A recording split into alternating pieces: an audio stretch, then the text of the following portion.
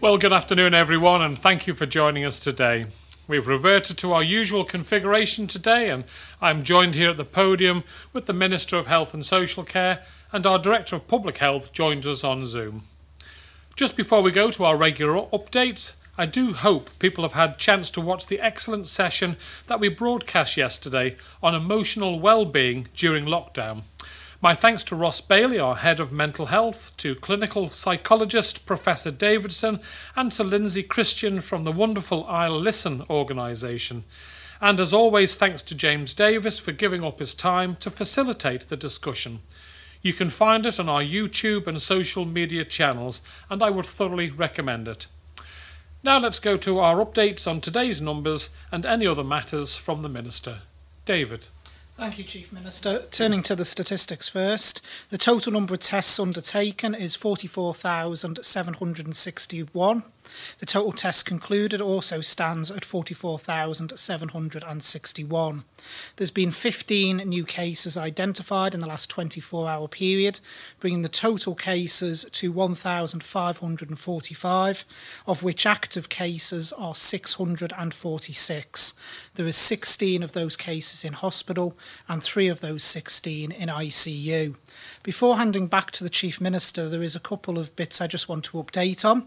I did touch on last week about masks and them being worn in DHSC facilities, so I want to give clarity on our current policy about them wearing of masks in health and social care settings. We are now stipulating that patients attending DHSC hospital and community facilities must wear a fluid-resistant IIR standard mask. These are the familiar 3-layered masks which help prevent droplets escaping when the wearer coughs or sneezes. They are readily available in pharmacies. Look for the EN quality standard mark. It means a scarf or other ad hoc face covering isn't acceptable. Patients' own masks are acceptable in vaccination centres, but we ask that people use the fluid-resistant masks, but we can supply these if needed. Please don't place the IIR mask over your own face covering. This would not fit closely enough. There is an exemption for those unable to tolerate a mask due to their medical condition. These patients should let us know in advance. Then the receiving staff who will ensure patients in this category are placed at the end of the list and do not wait with other patients. Finally, if after the rationale has been explained, people refuse to wear a DHSC mask with no adequate explanation, or it is not a facility where they are allowed to wear their own mask, they will not be allowed into the premises. Turning to the GPs now, if I may, and vaccinations. GP surgeries are working extremely hard at present to help their patients. It is a worrying time for us all and has been extremely busy for the GPs themselves. They and their staff are working to provide appointments, answer queries, arrange tests, renew prescriptions and a host of other things. We have said for some time that patients with clinical queries about the vaccination in regard to their particular circumstances should discuss concerns with the GP, and that remains the case.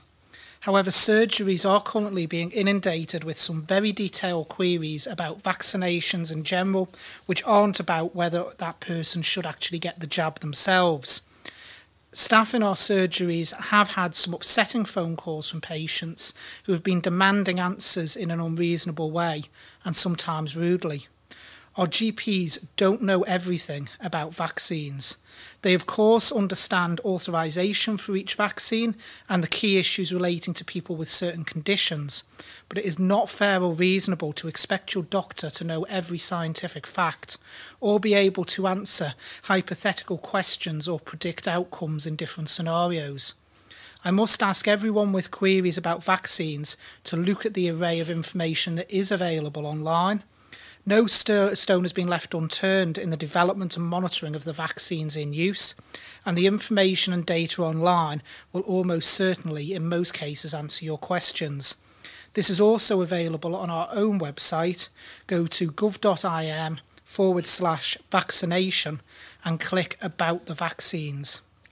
There you will find all you need to know about the AstraZeneca and Pfizer vaccines, how they were developed, their side effects, and the small number of categories for people where having the jab may not be advisable.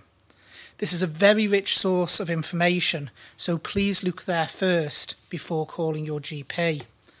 Our GPs are working flat out to ensure those most in need of care are getting it. And don't forget, they too have staff shielding in self-isolation or at home with young children, so are also under pressure at this time. And I would like to again put on record my thanks to our GPs and all of those in a primary care setting for all they are doing at the moment to keep our community safe. Also, another couple of quick points around the hubs.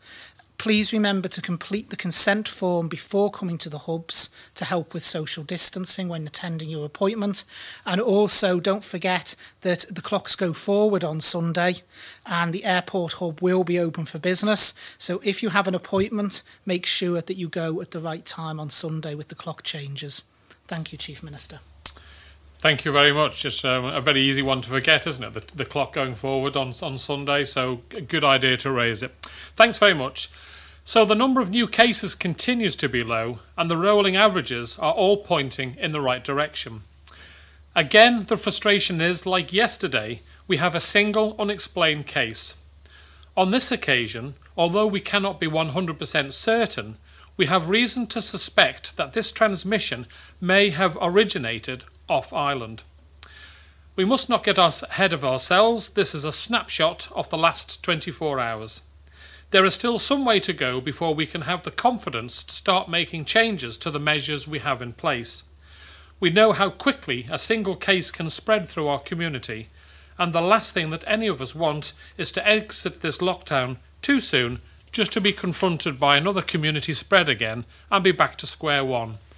We all want this lockdown to be the last one. So although this may be good news, it is only the beginning. Let me hand over to our Director of Public Health for her update today, Dr. Ewart.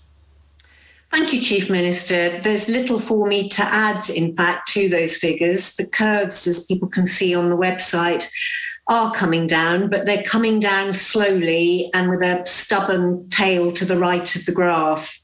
Part of this is because of the large amount of household transmission we're seeing, and with some large households involved, that's why the numbers are staying high. That part of the curve should start to come down over the next few days. The more worrying one is the persistent presence of the sporadic community ones. And obviously the question today that we may have had another cross-border importation of a case, which we need to look at in more detail to try and understand. And that really just links back to what we've been saying for months now, which is however good we get the position on the island, we're only as safe as the last person across the border. So again, just to reiterate how important it is to follow to the letter any self-isolation instructions and direction notices that people have been given. Thank you, Chief Minister. Thanks very much, Dr. Ewart. Even though we've been able to report some potentially positive news, we must not forget that this means that there is still COVID spreading on our island. And importantly, we must not forget that behind each of these cases is a person and a family. There are people who will be worrying, and there are people who are unwell and suffering. We must not forget this. So we may be starting to see the light at the end of the tunnel, but we must do everything we can do to maintain the momentum. If everyone keeps up the high level of vigilance, hygiene and social distancing, then we can continue our cautious move towards better times. This includes all those who are in self-isolation, either as a result of being high-risk contacts or testing positive themselves. I know it's not easy, and thank you for doing the right thing. You are making a difference. I am glad that since just Tuesday of this week, over 300 more members of our community have been able to leave self-isolation. This is incredibly important for their own well-being. It is also important to our frontline services. I know that so many sectors that are critical for keeping our island safe and moving have been under pressure, with staff members being directed to self-isolate. Staffing pressures at the hospital, which were a particular concern a week or so ago, continue to be closely managed but are currently stable. And a big thank you to those of you who have picked up the phone to 111 when you have developed symptoms that might possibly be COVID related. This is the right thing to do. Don't take a chance. Call one of our clinicians. Just before we go to questions, I would like to address a question that I know is on lots of people's minds. When will the lockdown end? It is still too early to really give any certainty to this, and the last thing I want to do is make promises that we then cannot keep. We have said before that we would hope to be able to make some changes around the 6th of April. If we do continue to see no unexplained cases between now and then, we may still be able to make some changes, even if just modest ones, around that date. We shall have to see as the days go on. I am sorry I cannot give you any more certainty than that today, but I always want to be as frank with you as possible. What I can tell you is that our vaccination programme continues to deliver.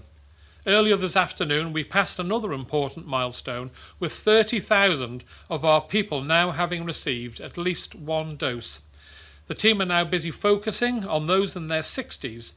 Over 70% of those 65 to 69-year-olds have had at least one dose already.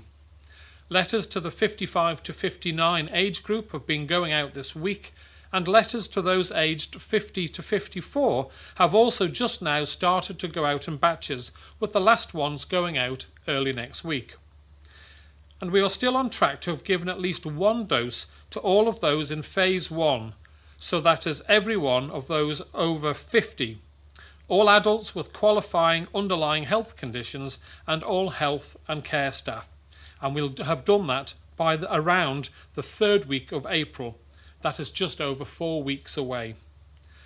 Plans are now in place for those in phase 2, so all those between 16 and 50, and we will be sharing these plans soon.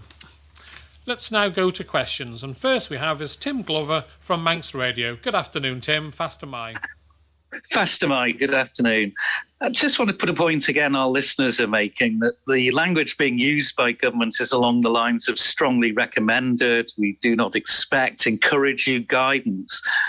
Do you accept this is leading to people to put their own spin on the meanings? It's dividing people, and our listeners are saying they want really just effective, clear governance. Well, we clearly cannot force people to wear masks, Tim. There are people who can't wear masks, so we strongly advise people to wear masks. So we try and give as strong messaging as possible. I'm not aware that our language when it comes to, for example, the wearing of masks is any different elsewhere, but maybe our Director of Public Health can give a comment on the language regarding giving advice to people and the strength that we use. Yes, the main issue here is whether something's enforceable. So making something a legal requirement, if you can't enforce it, doesn't really help anybody. And ultimately, we really want people to make the decision that is the best for their health and the health of those around them. But if we cannot police or enforce the guidance, then it really needs to remain as guidance and not be made statutory. Thank you. Thank you. I'll just bring in the Health Minister, Tim, but I would point out I don't think we've changed our messaging, strongly advise on mask wearing, for example, for the other lockdowns too. And I've never received any complaints about that, and it worked very well. So maybe, David, you could give a comment. Yeah, so there will be a difference in language, Tim, because there's a difference in different scenarios. So there's some things that are stipulated in regulation, which are thou must, if you want to put it that way. And the language around that is always very clear that is what people need to do.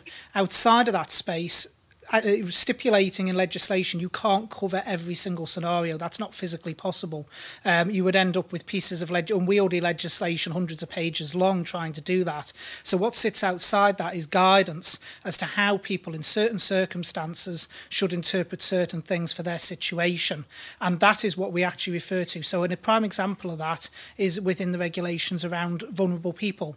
We can't do a regulation that covers every single vulnerable circumstance. So there is the main legislation that is that thou shalt piece of it, but around that there's also guidance around how people should actually apply that. So there will be differences in language there, because one is you must because it's stipulated in regulation, the other is taking the common sense approach and saying to people outside of that, you may want to consider doing this. Okay. Just if I may, it's in your hands is basically a phrase we hear a lot, but people are interpreting that message in different ways. Well, we ask for common sense. We can't legislate for everything, Tim, and we ask people to use their common sense, and it's worked very well. The island and the Great Manx public haven't let us down yet. So there will always be one or two people who will try and split the definitive with you and argue the interpretation. But the vast, vast majority of people understand and have got on with it and have done a damn good job. I moved to vaccines, and we had great numbers last week of nearly approaching 2,000 vaccines being delivered. This week we've been down more 600 to 900, but there's discrepancies again between the table. If I go to yesterday, it was 934 vaccines delivered, but then on the government Facebook page, it was saying 1,015. So I'm just wondering why there's differences in the interpretation of the figures on different government messages, and if we are lower now because we've got concerns about supply in the future. Okay, David, do you want to take that? Yeah, I can take that. It's again down to pretty much the same as we see sometimes with the main figures. It's down to the snapshot point. So the vaccination dashboard is updated so many times a day. The updates also depend on when people's vaccination goes into the system. So what there will be is sometimes there can actually be something that's carried over into the next day. It's very rare, but that then can cause a discrepancy between what government's reported on, say, Facebook, because the comms division have taken the snapshot at that point, compared to what the actual dashboard is saying against the date it's actually registered at. So it's again due to the times of updates, because the can't you see how that's confusing though? It is, and realistically they should be aligned, so I will speak to the comms division around that about why there isn't that alignment, because they should be trying to align it up. But in relation to the vaccines, the 1,000 a day, as I've said at this press conference before, was always for those 2 weeks, because that was the weeks of major supply coming in. The supply will be disrupted over the next 4 weeks and will go down, as we have explained. So that means the number of vaccines administered will go down, but we are still delivering against our supply available, and we're still seeing actually some quite phenomenal figures. When you actually think what 600 vaccines a day is as a percentage of population, that's actually pretty good going. Thanks very much, Tim. Now we move on to Simon Richardson from Business 365. Good afternoon, Simon. Fast am I.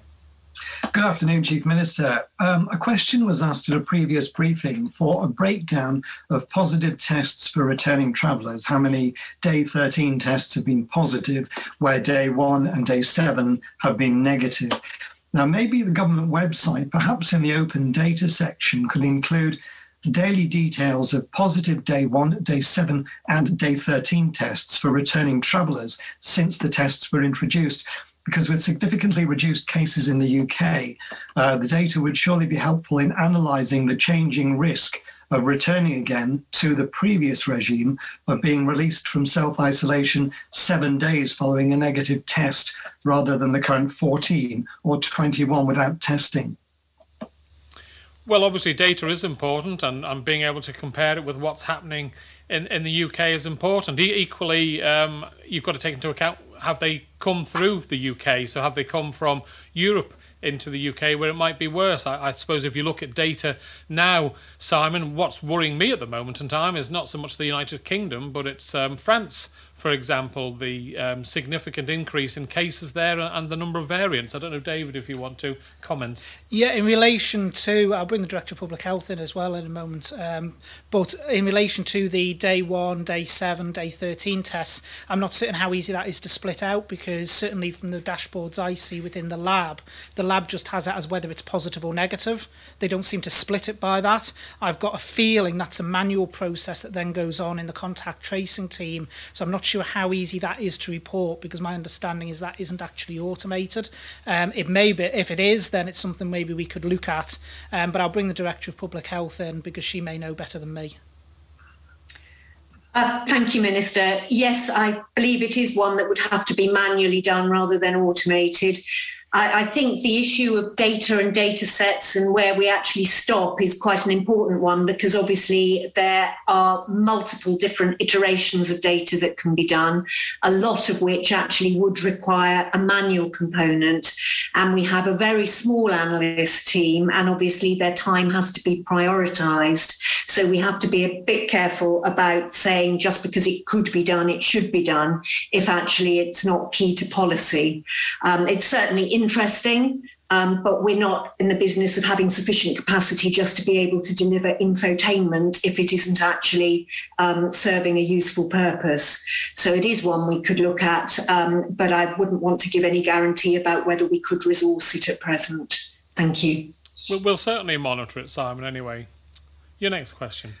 Yeah, secondly, it's from a reader, actually, a letter which we received this morning. He says yesterday he got the bus from Onchan to Douglas, and as soon as he got on, the driver questioned him and he asked him if his journey was essential. He told the driver it was because it was for food, and asked him if he was asking every other passenger the same. Apparently he was.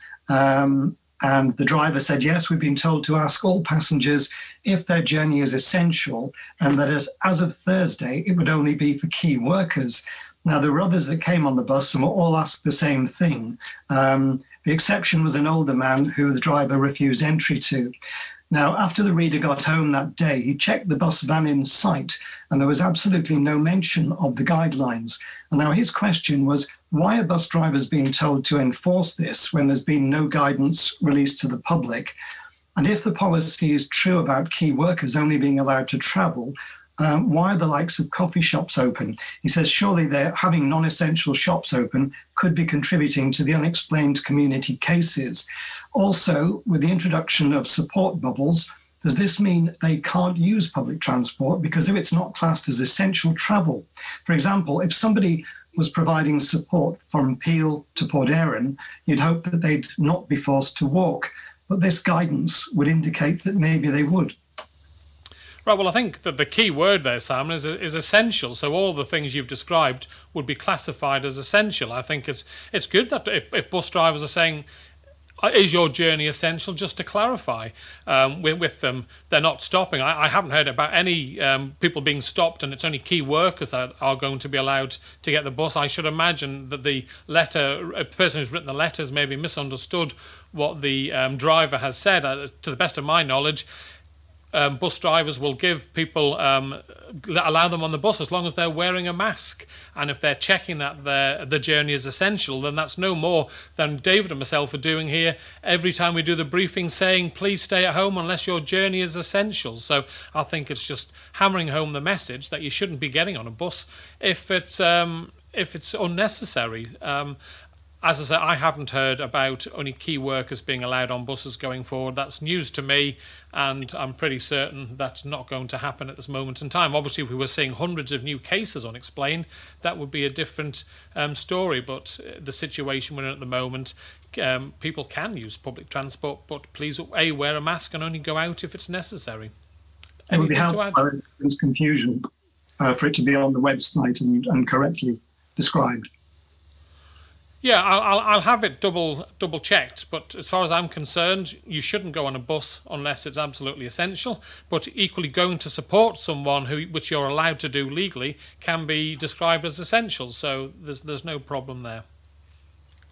Thank you. Right, thank you very much, Simon. We now move on to Sam Turton from Jeff. Good afternoon, Sam. Fast am I. Fast am I, Chief Minister. I just wondered if we could ask, before we start here, about, you said that you suspect the transmission may have originated off Ireland for this unexplained case. How is this a steam packet case, or is this a traveller, or how do we have this belief? Yeah, unfortunately, Sam, because it's only one person, I can't discuss individual cases. So, we've just tried to be as open with you and transparent as we can, but we can't discuss an individual case, so my hands are tied there, Sam. No worries. Firstly, the Superintendent Steve Maddock this week said that the constabulary received 16 calls. They'd assisted one person who had attempted suicide and 11 people who were making threats to do so. We've also, on top of that, got further evidence that more people are struggling under this lockdown. Basically, it's how is the health service going to come out of this in a position to be able to support people? And do we know exactly what that level of support may need to be at this stage? Okay, I think maybe best, David, do you take that? Yeah, I'll take that if I may, Sam. In relation to mental health support, that is absolutely crucial. We geared up after the last lockdown to be able to support people because these aren't problems that will just go away because lockdown ends. They are ongoing issues and we will be doing so again. And I know that the mental health team are already looking at that and what support can be in place. We have online help as well available, as well as what's actually available within the department itself. And the piece that was done with James Davies about health and wellbeing was very, very good yesterday, that was broadcast, and I would urge people to watch that and listen to what was said in that piece. In terms of general mental health, that's exactly one of the reasons we've brought forward the bubbles, because one of those who've been most struggling under this lockdown have been those who have had no human interaction at all because they live on their own or they're on their own only with young children for company. So that's exactly why we moved and brought in as quickly as we could this bubble so we can give the support for them. We do recognise there are others that also struggle even if they're in multi-person households because a partner may be out at work most of the day, but we're not quite there yet with the cases to be able to expand that up. Same as with the last lockdown, we've got to do things in stages because what none of us want and what would be even more detrimental to people is if we had to go back the other way and put people back into that situation where they're isolated again. Mr. Ashley, I don't know if I was perhaps maybe unclear with that. What I mean is in terms of your department and in terms Manx Care and that launches, you say we gear up after this lockdown, but how does that result? Does that mean more staff? Does that mean a higher budget? Are you going to pressure the next Treasury Minister for more money for mental health? Because we had problems before the pandemic. They haven't gone away. They've increased. What is it that is going to be done about this, really? Yeah, so more has gone into mental health over the last few years. In fact, mental health, as I said in Keys the other day, actually overspent its budget last year, and there was the ability to do that. We do hold some reserves within the department that we can utilise if necessary and give extra financial support if necessary to mental health. Also, if something occurs into year, we can always make further bids to Treasury to set something up. The support that we had in place at the last lockdown is still in place. We are still dealing with the people that we know about. So everything hasn't come to a complete standstill just because we're in lockdown. So there is still support there. Some of it may not be as much face-to-face as it was before, but also health and wellbeing isn't just around what the department can do. It's about what the individual can do to help as well. And also one of the things that helps facilitate that is human interaction, because we know from speaking to people, that has been the thing that has caused the most problems, where people have been on their own, feeling completely isolated, not having that normal ability to even just chat to someone, and that is precisely why we brought the bubble in. So it's not all about what the department can do or what money we can push at it. There are other simple ways as well that we can assist people out in the community, and that's what we are looking to do. Again, just secondly, Chief Minister, quickly, Boris Johnson's opened the door to the idea of people being able to COVID vaccine before they can go into pubs.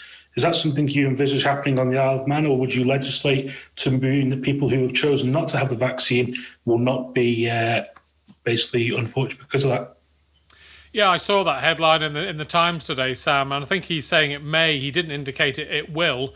It's something that they're looking at, and it may be up to individual businesses. Like individual businesses can insist you're not allowed in if you don't wear a mask, for example. We can't enforce that, but an individual business can say that's what you must. So I think it's still too far in the ether yet for that to be clear, but it's clearly a way of thinking. I think what's looking more and more certain is that some form of vaccination passport will be needed if you want to go on holiday once this lifts later on in the year. That seems to be gathering momentum, but actually going into a pub or a restaurant, etc., I think that's maybe a step too far, but we'll just have to monitor it, Sam, and see if it seems to have a really good outcome and it's what our experts advise us, then of course we'll consider it, but not at this moment. So thanks very much, Sam. And moving on now to Paul Moulton from Isle of Man Television. Good afternoon, Paul. Fast am I. Thank you. In your introduction speech, you said staffing pressure at the hospital, which was a particular concern a week or so ago, continues to be closely managed, but is currently stable. Is that correct? That's right, Paul, yeah. So I've heard from the Northwest Hospital Trust, I believe you're part of that, the Platinum group that gets together each morning. you've made a request or potential to look into the possibility of getting critical care nurses deployed to the Isle of Man. Can you confirm or deny that is a potential in that? And that doesn't add up to what you just said, that everything's under control. Well, it does if you listen to David's explanation. Yeah. Thank you, Paul. This isn't unusual. We've done this before when there's been winter pressures, where that's the whole point of us being part of the North West Network.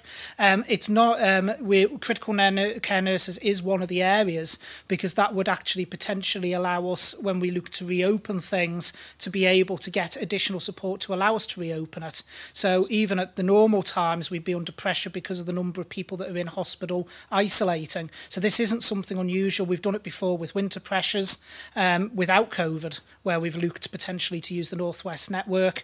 There's certain key areas where we would want to get additional support in, but it's actually just a sounding to see if that support is available if we wish to call on it. We haven't actually at this moment in time physically called on it. And it's important. So it's important that we have that ability to do so if required. So can you confirm you did make that request or looked into it at least this morning? And that's unusual from the people I've got this information from, that it's the first time you've asked for it. Something's going on. Is it not that you need this extra backup? Absolutely not, Paul. My understanding is it's not unusual. We have done it before. We've done it in ordinary times. And the request wasn't made this morning. The request, I believe, was about a week and a half ago. Okay. Second question, it leads on to slightly. The variant we're seeing, the people on ventilators, I believe that you said there's 3 today. I'm hearing that it's particularly, this is a much different sort of amount of treatment that's needed compared with last time. And these people are actually on the machines much more. Can you confirm that this is the case, that it's really much more serious than the last outbreak? Well, actually, Paul, no, because if someone's ventilated, they are permanently ventilated. It's not something they keep putting in and removing. They're on it permanently. So it's exactly the same as the previous outbreak. Sorry, they're on longer then, I should have said. They're on for a much longer period. That depends upon the patient. We've had several patients, as you will have seen from the figures, that actually spent what for ICU purposes would be a very relatively short period in ICU. There's no trends emerging from the figures I've seen that suggest anyone being admitted to ICU with new variants is there any longer than anyone was in a similar sort of condition with the old version. Thank you. Thanks very much, Paul. Now we move on to Helen McKenna from Isle of Man Newspapers. Good afternoon, Helen. Fast am I. Good afternoon, Ministers. My first question is for the Chief Minister. What are the rules for organised gatherings? As there's been a lot of discussion online, especially a lot of divided opinions, specifically about the group in Laxey that met up over the past couple of days. I think there just needs to be a bit of clarification about what is classed as an organised gathering. Well, there shouldn't be any organised gatherings. We're not at that stage yet. People are allowed to go out to shop, to exercise with their own households, but you are not allowed to go to an organised gathering. Now, it may well be in the future, as we start to ease off our restrictions, when the figures are down to 0 unexplained cases, that we can allow organised gatherings outside. But at this moment in time, that clearly is illegal. And I know the police, they have their 4 rules, don't they? They have engage, explain, encourage and enforce. And I think they've been out not just once to this particular group to and explain to them the situation. And then I'm reading on a posting that they've sadly had to enforce with an individual, but that's obviously a case we can't discuss here. It has to go to the courts, that one. But it is not allowed to have outdoor gatherings at this moment in time. Just as a follow-up to that, I was actually talking to a police officer earlier, and he was saying that there is even some confusion about, say, if you pass someone on a public footpath and you have a chat with them for like 10, 15 minutes, is that classed as a gathering, essentially? Well, I think we had a similar type of question at the very start. We cannot legislate for every possible event that can go on. We are trusting people to act sensibly, and obviously saying hello to someone as you walk past, when you're walking the dog maybe, and just going around them and keeping your distance, that's human nature. We're not saying you're going to end up in prison with that. But the rules are no different than we've been through this before. So we're just asking people to be sensible. The Manx public have been fantastic with this. So I just can't see any difference to what we've done before. And if people follow the rules, we will be fine. People are following the rules. The number of cases are coming down. The number of unexplained in the community has come right down. So that's obviously working because people are following the rules. And if you go and gather in a group of 10, 20 people, that is clearly breaking the law. If you walk past someone walking the dog and you stop and say a quick hello to them out of a civil courtesy and then you move on, then you're hard pushed to say that's breaking the law. But if you are told, on more than one occasion, if it's explained to you that you are breaking the law and then you can continue to carry on doing that, then you can only expect severe action from the police. They are very reasonable. They have these 4 E's that I've just said: they engage, explain, encourage, and then enforce. And that's what's happened in this situation. Thank you. My second question is probably for the Chief Minister again. Obviously, Easter is coming up. There's been more money given to support businesses. But for businesses who are obviously missing out on, say, the retail sector and hospitality, who might be missing out on more trade at this time of year, is there going to be additional support for these types of businesses? Well, that's why the Treasury Minister announced on a Monday that the support he was doing, and that he's increasing the support, and he mentioned looking at the rates, and people would get additional support based on the rates that they are giving. But he's extending the support to enable people who are in these very sectors that you mentioned to give them the best support that we can. So that's why we announced it early. We needed to make a decision on this so that people knew way before the start of the Easter period that their business would not be able to open, and therefore they could start to plan, maybe not make a load of food that they know wasn't going to be able to be sold through the business. So we've given as clear indication as possible they won't be able to open before the Easter week, and support is there from Treasury and through the Department for Enterprise to help those businesses. And if anyone has any concerns, then please do get in touch with the Department for Enterprise, who will be able to give you advice, and the contact details are on the website for all businesses. Thank you. Thank you very much, Helen. Now we move on to Leanne Cook from 3FM. Good afternoon, Leanne. Fast am I. Good afternoon. My first question is either for the Health Minister or the Director of Public Health. It's a question from a member of the public regarding timescales from when they receive their vaccination letter. I know government generally encourages people to sign up as soon as possible, but is there, for lack of a better phrase, an expiry date of when people need to put themselves forward for their jab? At the moment, the answer is no.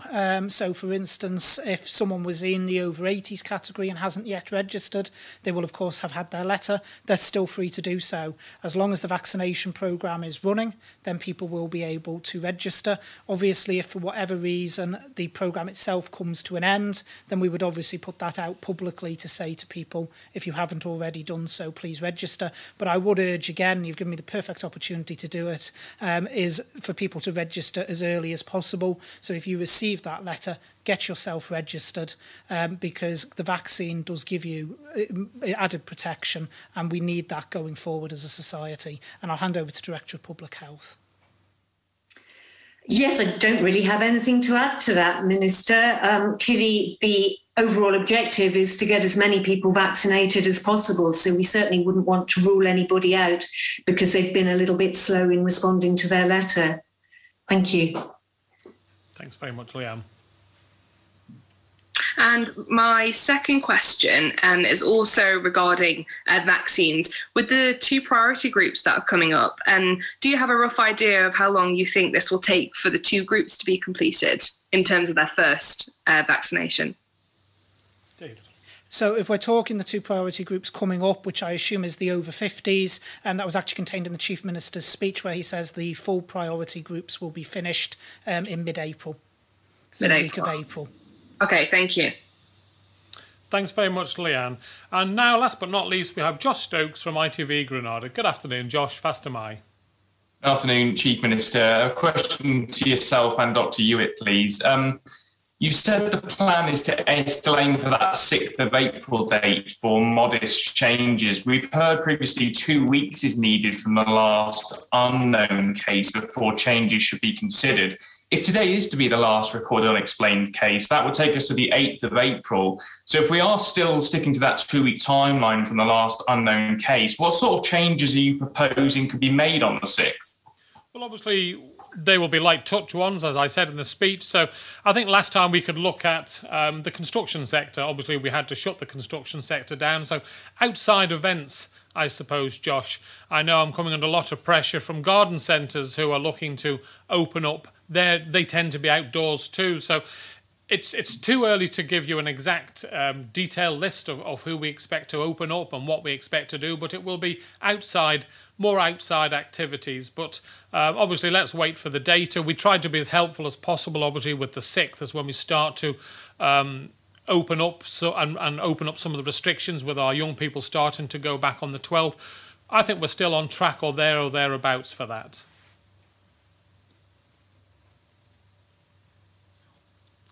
Thank you, Josh. And your next question? We would appear to have lost Josh, so sorry about that, Josh. There must have been an IT problem there. So, well, that's it. Thank you all very much for your questions today. All being well, we will be back on Monday with another update. Until then, please stay at home as much as you possibly can. You can see it is really making the difference.